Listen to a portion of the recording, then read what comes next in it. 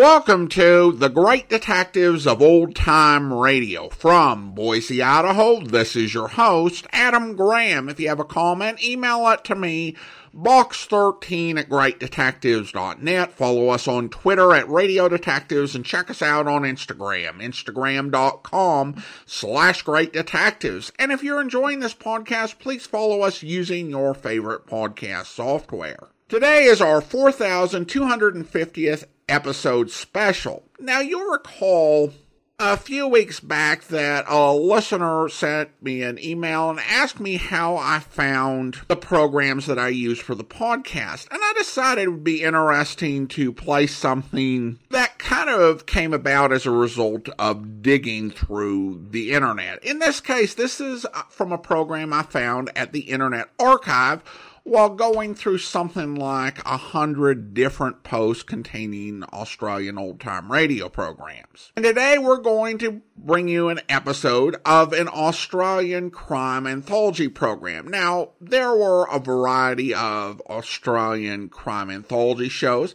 Now, some might have been similar to U.S. programs, which often told imaginative recreations of the activities of criminals. And what I mean by imaginative recreations is that you will have crime stories that were dramatized for radio.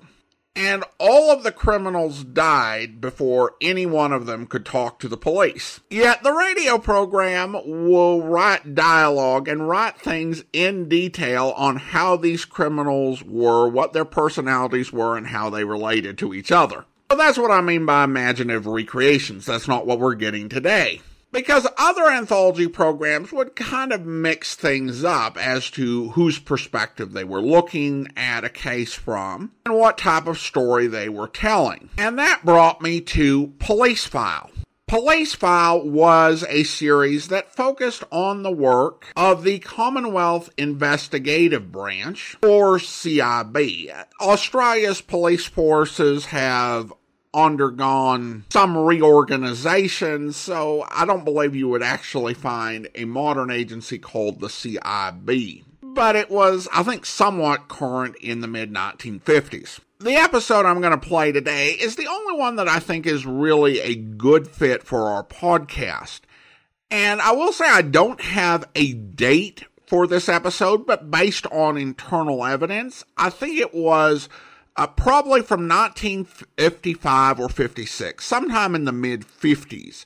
The series originated in Sydney, where it was broadcast at 7 p.m. on Sunday night over radio station 2GB. And then there was also a broadcast in Adelaide, Australia, at 9 p.m. on Sunday nights on station 5AD, which is now known by the call sign 5ADD. The series was sponsored by Calder Refrigeration Company, and in 1955, the series would be renamed the Calder Police Report. With that said, let's bring you today's episode of Police File, Mr. One by One.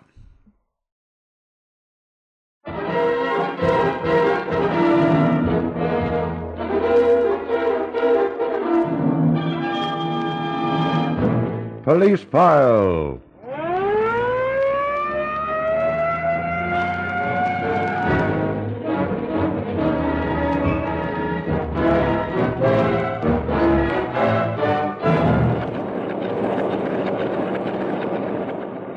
True crime stories which made banner headlines in your newspapers. Stories as in the files of your police department and gathered from the records of one of the largest newspaper organizations in the Southern Hemisphere. Tonight we glance at the file on Edward Charles Wilson. As usual, all names used are fictitious, but the facts are true in this story of how your CIB trapped the man who was probably the most accomplished counterfeiter in the history of crime. They called him Mr. One by One.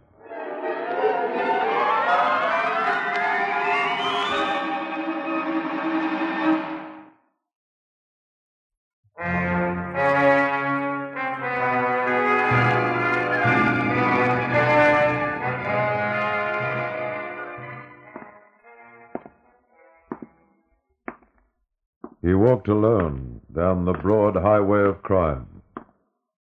Like most counterfeiters, he was a quiet man, studious, thoughtful. He carried his capital equipment under his hat, and his tools of trade could be fitted into a small suitcase. And then he would stop and consider a purchase. His hand would go to his wallet, and he would extract one banknote. A banknote for £10. As he looked at it, his eyes were not covetous, but admiring, proud. After all, hadn't he made it himself? Then he would look up and say, "Would you change this? I'd like it in singles, if you don't mind." The bank manager waited for one of his senior officials. As he waited, he stared thoughtfully at the piece of paper that lay on the desk in front of him. And the bank manager was a very worried man. Come in. Oh, Burnett. Come in. Is it about the Williamson account, sir? No. Sit down, Burnett. Look at this. A perfectly ordinary tenner. Is it? Well? Well, I'll take it over to the window, if you don't mind. Yes. Very odd. The serial number's right. It looks perfect. Good crackle. Only one thing I can see wrong. There's a very small flaw here on the coat of arms on the left-hand side. Exactly. Try it on all our tellers, if you will, Mr. Burnett. Be casual about it. While you're away, I shall ring the CIB. Yes, sir.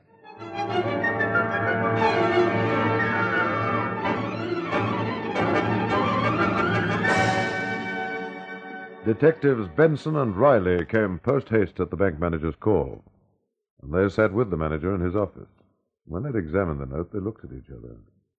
Well, what do you think, Riley? I've never seen anything like it. I don't mind admitting I'd have passed it. Yeah, same here. You're in good company. It's been tried on all our tellers. Not one of them hesitated to change it. Who stopped it?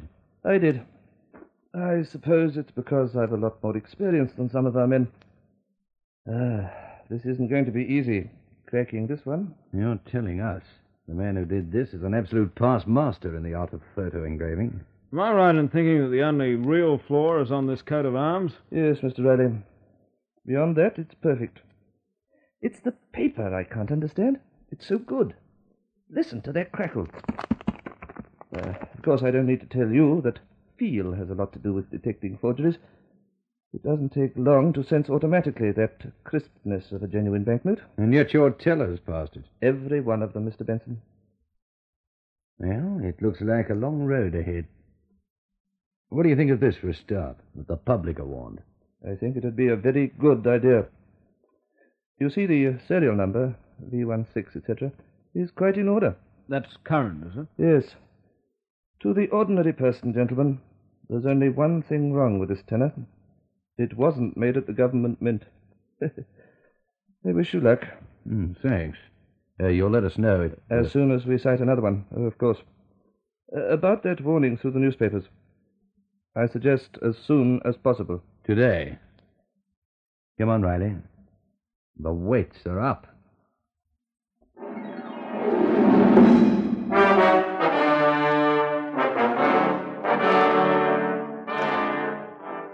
And so the public was warned. It isn't every day of the week, of course, that we handle £10 notes. But we get a bit of a shock if we did try to change a forged one. Meanwhile, the long job of tracking down the forger started, and Detectives Benson and Riley soon had their first report to work on. Read what the boys in the back room said about our tenor? Yeah. The work of a past master, all right. Now, to pin down who it could be. Let's look at that list of names, Riley. Any favourites? I've noticed you've marked yours. Yes, I agree with that. These three photo engravers are of Middle European nationality. Yes, quite reasonable suspects. I don't think one of our local boys could turn up with a job like that. Odds are some gang has one of these engravers on his payroll. They could afford to pay him well, considering the work he's turning out. Big stuff. No fiddling about with florins with this mob. By heck, it's going to be tough trying to fit this one, Riley. Well, where do we start? Keeping these 3 merchants under observation? Uh-huh. Now, let's go and see the chief. Keeping tabs on these boys is going to be a round-the-clock job for somebody.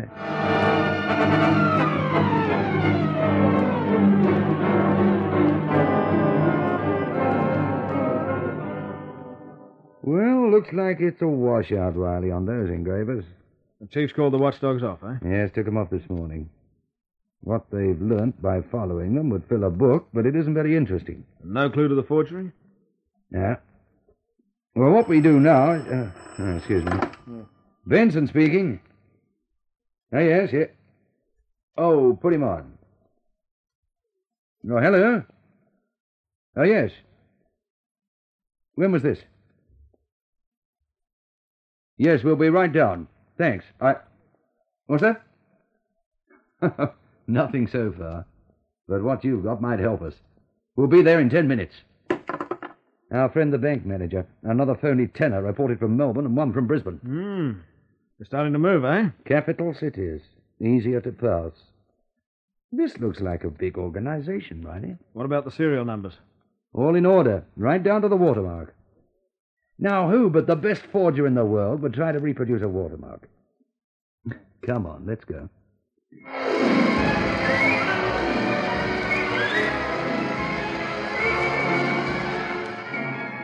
The new forgeries were well nigh perfect. The same slight flaw in the coat of arms was the only identification, without careful expert examination, that the note hadn't been made at the mint. That was in November. In December, the chief of the CIB rang down to Detective Benson. Yes, sir. Yes. How many? Yes, sir. Right, we'll get onto it right away. What did the chief want? Me, to take charge of 5 more phony tenors. Oh, that looks as if somebody's going to have a Merry Christmas. It's good money. It's our best break to date, though. Our only break. No, I don't see it. Oh, Christmas time. The gang will want to spend freely. They start tossing them about too freely. And that's when we walk in and grab them. Now, let's make the list of likely places where they'd be changed. Banks, obviously. I don't know. Risky. I'd put race courses first. Bookmakers are always in a hurry. Departmental stores, big merchants. No, we'll get on to them all. What we need here is cooperation, and a lot of it. If once we can get hold of somebody passing one, he might spill the beans on the whole gang. Well, I'll take the bookies. They're going to hand out a lot of tenors over Benson speaking. Yes, sir. Yes, coming right up, sir. Chief? Yes, reckons I'm slow. While he's sitting waiting for me to take off the 5 phonies, 2 more have come in. Looks like they're going to be as common as tote tickets before it's all over. They were discovered in a small but steady stream. Just when it seemed that perhaps the gang was lying low, another one would appear. The men of the CIB had their hands full keeping the accurate tally of appearances. Now look at this, will you? Just when we've decided the base is in Sydney, we've got a small crop in Newcastle. Happened last week. We're going to ask them down in Melbourne to move in on Sutter. And we got 3 in Brisbane and 1 at Bathurst. Yes. Odd, you know. What's the deduction? No, darned if I know. No gang could be that big. It wouldn't pay. I'll go that far with you. They'd need too many paid helpers to pass them off. By this time, we should have grabbed one of them. We've checked on every known photo engraver that there is. Right through the country, no dice. We've examined every possible system or setup that we've ever known or heard of in this racket. Still nothing. There's only one answer left, the way I see it. What? Imported stuff. It must be imported. Europe? Yeah. Now, you remember that big report we read way back about Hitler and his forgery gang? Oh, yes, I remember. He had currency of every country made ready so that when he invaded, he could knock the currency for a loop with his phony stuff. That was it? He had some of his best scientists working on it, too. Hey, wait a while. That doesn't add up. Why not? Well, the serial numbers on these phonies. How could Hitler or anybody... How could they have known 10 years ago what numbers would be current today in Australia? Or maybe somebody out here has a suitcase full of the stuff and has been waiting for just this time to release it. Oh, don't make it too hard. We'd never catch him at that rate. It doesn't seem like it. Now, that's a thought. What? You said never catch him. Now, why shouldn't this be the work of only one man? Why does it have to be a gang? Well, it doesn't have to be a gang. That adds up. The way they've been falling, one here, two there, another one 1,000 miles away, and then a couple a few miles off. It's one man, Riley. Mr. One by One, eh? Eh? Yes, Mr. One by One. By heck, what a hunt this is going to be. Well, he's as shrewd as a barrel full of monkeys, that's all I can say. He's got it down to a fine art, eh? Manufacturing and distributing. Look, he could push out one a week for the rest of his life. And where would we get our break? Nowhere. Come on, we'll see the chief. Benson? Yes? Yes, where? Where was this? All right. We're on our way, Jack. Thanks. Thanks for the one real break we've had. That was Jack Courtney. They've discovered a horde of phony tenors down in Glebe. 185 of them. Now we're really on the trail of Mr. One by One.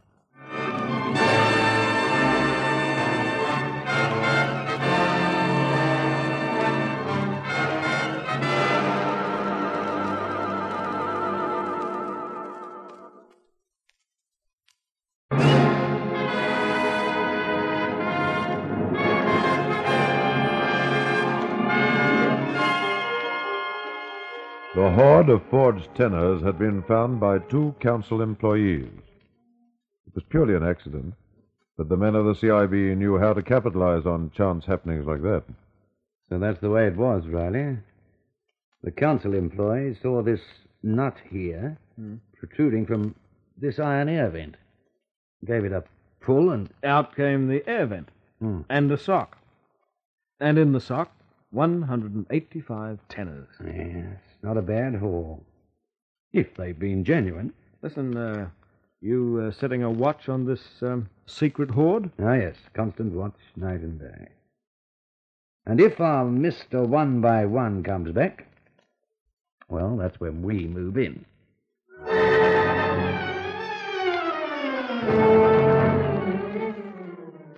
But Mr. One by One did not come back. The CIB watched the secret hoard for nearly 3 weeks. But nobody was seen coming near the air vent or tampering with it in any way. Meanwhile, Detectives Benson and Riley had not been idle. Our fellow must be wary, Riley. I don't think he'll go near that hiding place now. No. Maybe he reckons he can afford to let them go anyhow, eh? Yes, he probably can. At the rate he's turning them out. And the perfection of the job. What's the tally now? Now, let's see. 2 months ago, it was 114 passed in 20 months. But in the last 2 months, we've seen the average go up. He's passed 70 in 8 weeks. Well, that's nearly £90 a week. That's good money, earned or not. Good money, all right. What I'm trying to make out is how he can change them in such varied spots. Here, there, and everywhere. He must travel around like a salesman. Risky, too, carrying so many on him, you know. Anyhow, let's look at this report. Yeah. What is it? Well, I asked the office to make out the complete list of known forgers, whether in jail or not. Anything of interest? In just a moment. Oh, now here is the list of forgers not at present in jail. Well, what do we do with this? Check through and find where they are? Anything for it.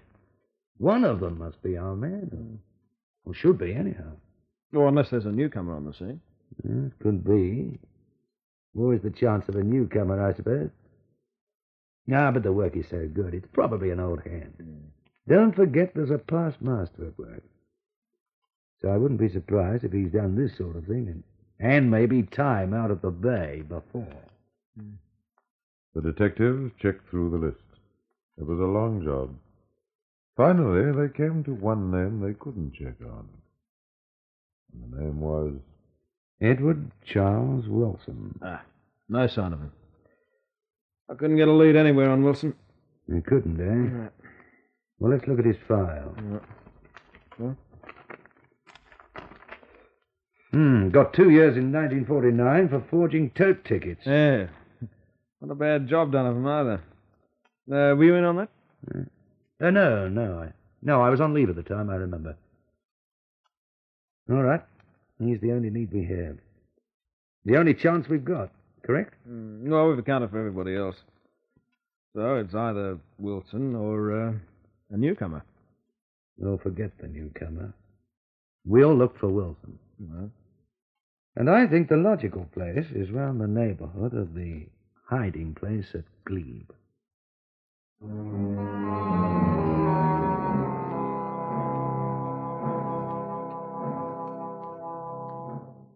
The detectives started their patrol of the Glebe district. It was efficient and unobtrusive, and finally, it got results. Benson. He's right across the street. Don't look. On your right. Coming this way? No. Turning down into Wattle Street. Oh, yeah. Well? Which one? The old dark blue suit? Yeah, that's him. Right. You go after him. I'll trail behind you. And I hope he leads us in the right direction. To the hiding place? I doubt if he'll do that. But maybe he lives in that house. On your way.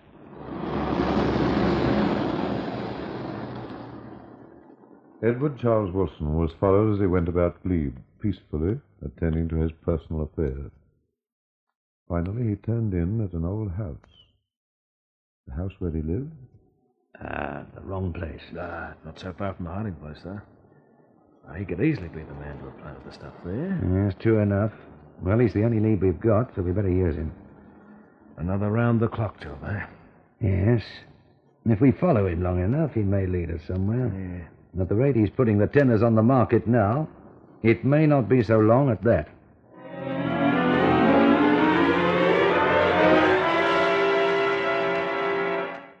Edward Charles Wilson had no knowledge that his every move was watched by the men of the CIB. He had only to set foot outside his door, and they knew exactly what he did until the time he got back again. And the report that Detectives Benson and Riley were making started to make interesting reading. What do you make of it, Benson? This constant visiting the post offices. I think what you think, that the letters he picks up contain the forged tenors. Am I right? I think so, yeah. Clever, then. It means, too, that he never has more than one on him at a time. No good trying to catch him with a load of the stuff. We found out that the names he uses are false names. That means organization. Making note of the post office and the name he's put on the letter to be picked up. Well, do we move in yet? We'll get a couple of those envelopes first. Nothing like a bit of evidence to wave in his face, if it eventually comes to that.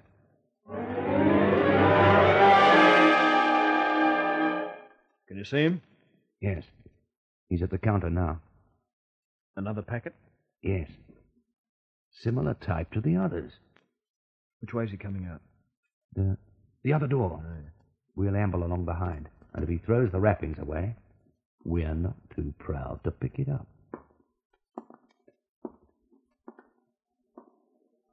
Opening it now. Ah, yes. Look out. He's stopping. Into this doorway. All right. You open the packet? Yes. Moving on now. Come on.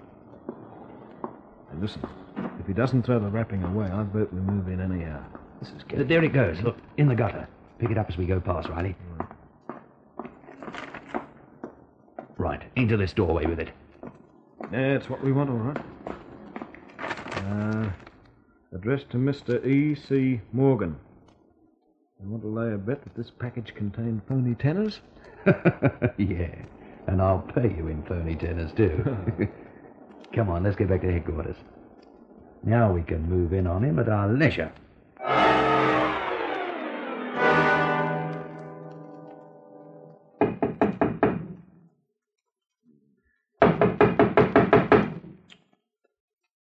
Mr. Wilson's a bit shy of visitors. He's here, all right. Can't hear anything, can you? No, not a sound. Come on inside. Open this door. Who is it? Right the other side of the door.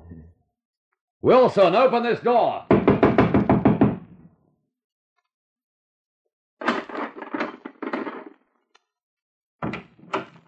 I'm busy. What do you want? Are you Edward Charles Wilson? Yes? Don't you remember me, Wilson? You're Riley. Detective Riley. That's right. What do you want? We're coming in. We have a warrant here. A warrant for your arrest. Come in, then. Ah, it's a nice little place you have here. Why have you come to arrest me? We believe you're responsible for the counterfeit tenors that are being pushed out. Are you? Counterfeit tenors. That's silly. Yes, it might be. And we might have made a mistake. We're going to search this place, Wilson. I can't stop you, can I? No, you can't. All right, Riley, let's see what we can find. You want any help? You can sit there, on that chair over there. You won't find anything in this place to connect me with forged tenors. I know nothing about it. We'll soon find out, won't we? Why do you pick on me? It could be anybody. True. Anything in there, Riley? No, nothing. No equipment of any kind, Benson. And there's nothing in here. Oh, you're wasting your time. I don't know why you should have got a warrant out for arrest. Maybe we thought we had something to go on. There's the books to... What's this box? Leave that alone. Sit down, sit down. Well. Tenors. Beautiful new phony tenors. How many here, Wilson? Over 400. Oh. Hey, they got the right sound, too. You know, you don't know just how good you are, Wilson. Yes, I do. All right, where's the equipment? Above you. What? Oh, there's an attic up there. Yeah. I see the way. I'll go and have a look. They're good, aren't they? Very good. Why did you do it, Wilson? I wanted money. I suppose we all do. I wanted money for a special purpose. I haven't wasted one penny of what I got. What special purpose? I'm working on some inventions. They cost money to finance. What sort of invention? Oh, all sorts. From work on cosmic rays to rain-making experiments. It's expensive. It costs money to experiment. Having any success? Who knows? Experiments are never ended. No, you just keep going. And meanwhile, you were making our currency look silly. You mean to say this was more or less a spare time occupation while you carried on with your experiments? Yes, I didn't need a huge fortune, just enough to finance the things I had to buy from time to time. Well, I'll be darned.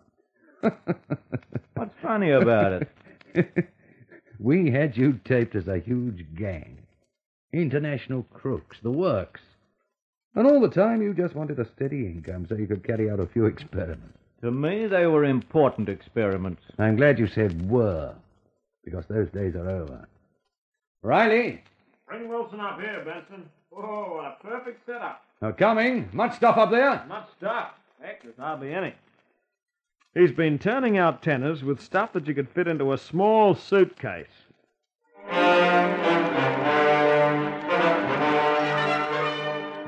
It was true. Cheap enamel dishes, special developing paper, cameras, ink plates, acids, and mirrors seemed to be practically all that Edward Charles Wilson needed. Wilson, how did you do it? I studied.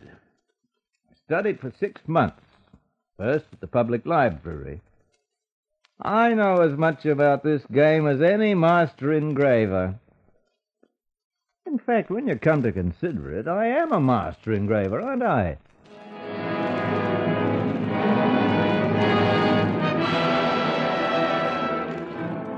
And so the master engraver was brought to justice. The Crown prosecutor joined with Wilson's defense counsel in agreeing that Wilson was a frustrated scientist who had a natural flair for invention. In other fields, Edward Charles Wilson could have gone a long way. As it was, the men of your CIB had brought him to court to hear from the judge that he was to serve 7 years' jail. And that was the end of Mr. One by One.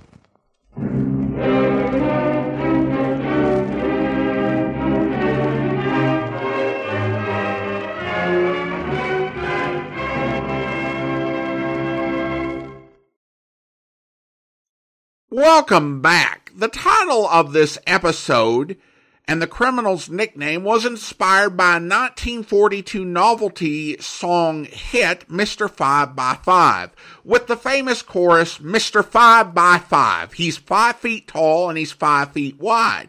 He don't measure no more from head to toe than he do from side to side. The episode had a somewhat Dragnet-esque feel. An Australian version of Dragnet was produced by Grace Gibson Production with an Australian cast and aired in 1952. In addition, Dragnet newspaper strips made their way to Australia from the US and were reprinted as comic books. So the overall feel and approach of Dragnet would have been familiar to Australian audiences.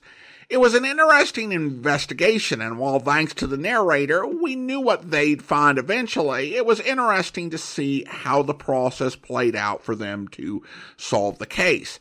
I was initially confused by the use of pounds in the episode, but I found out that Australia had its own pound until 1966 when it changed to the current Australian dollar. So I hope you enjoyed this little random obscurity. It was, I think, a really entertaining listen to a forgotten Australian radio program.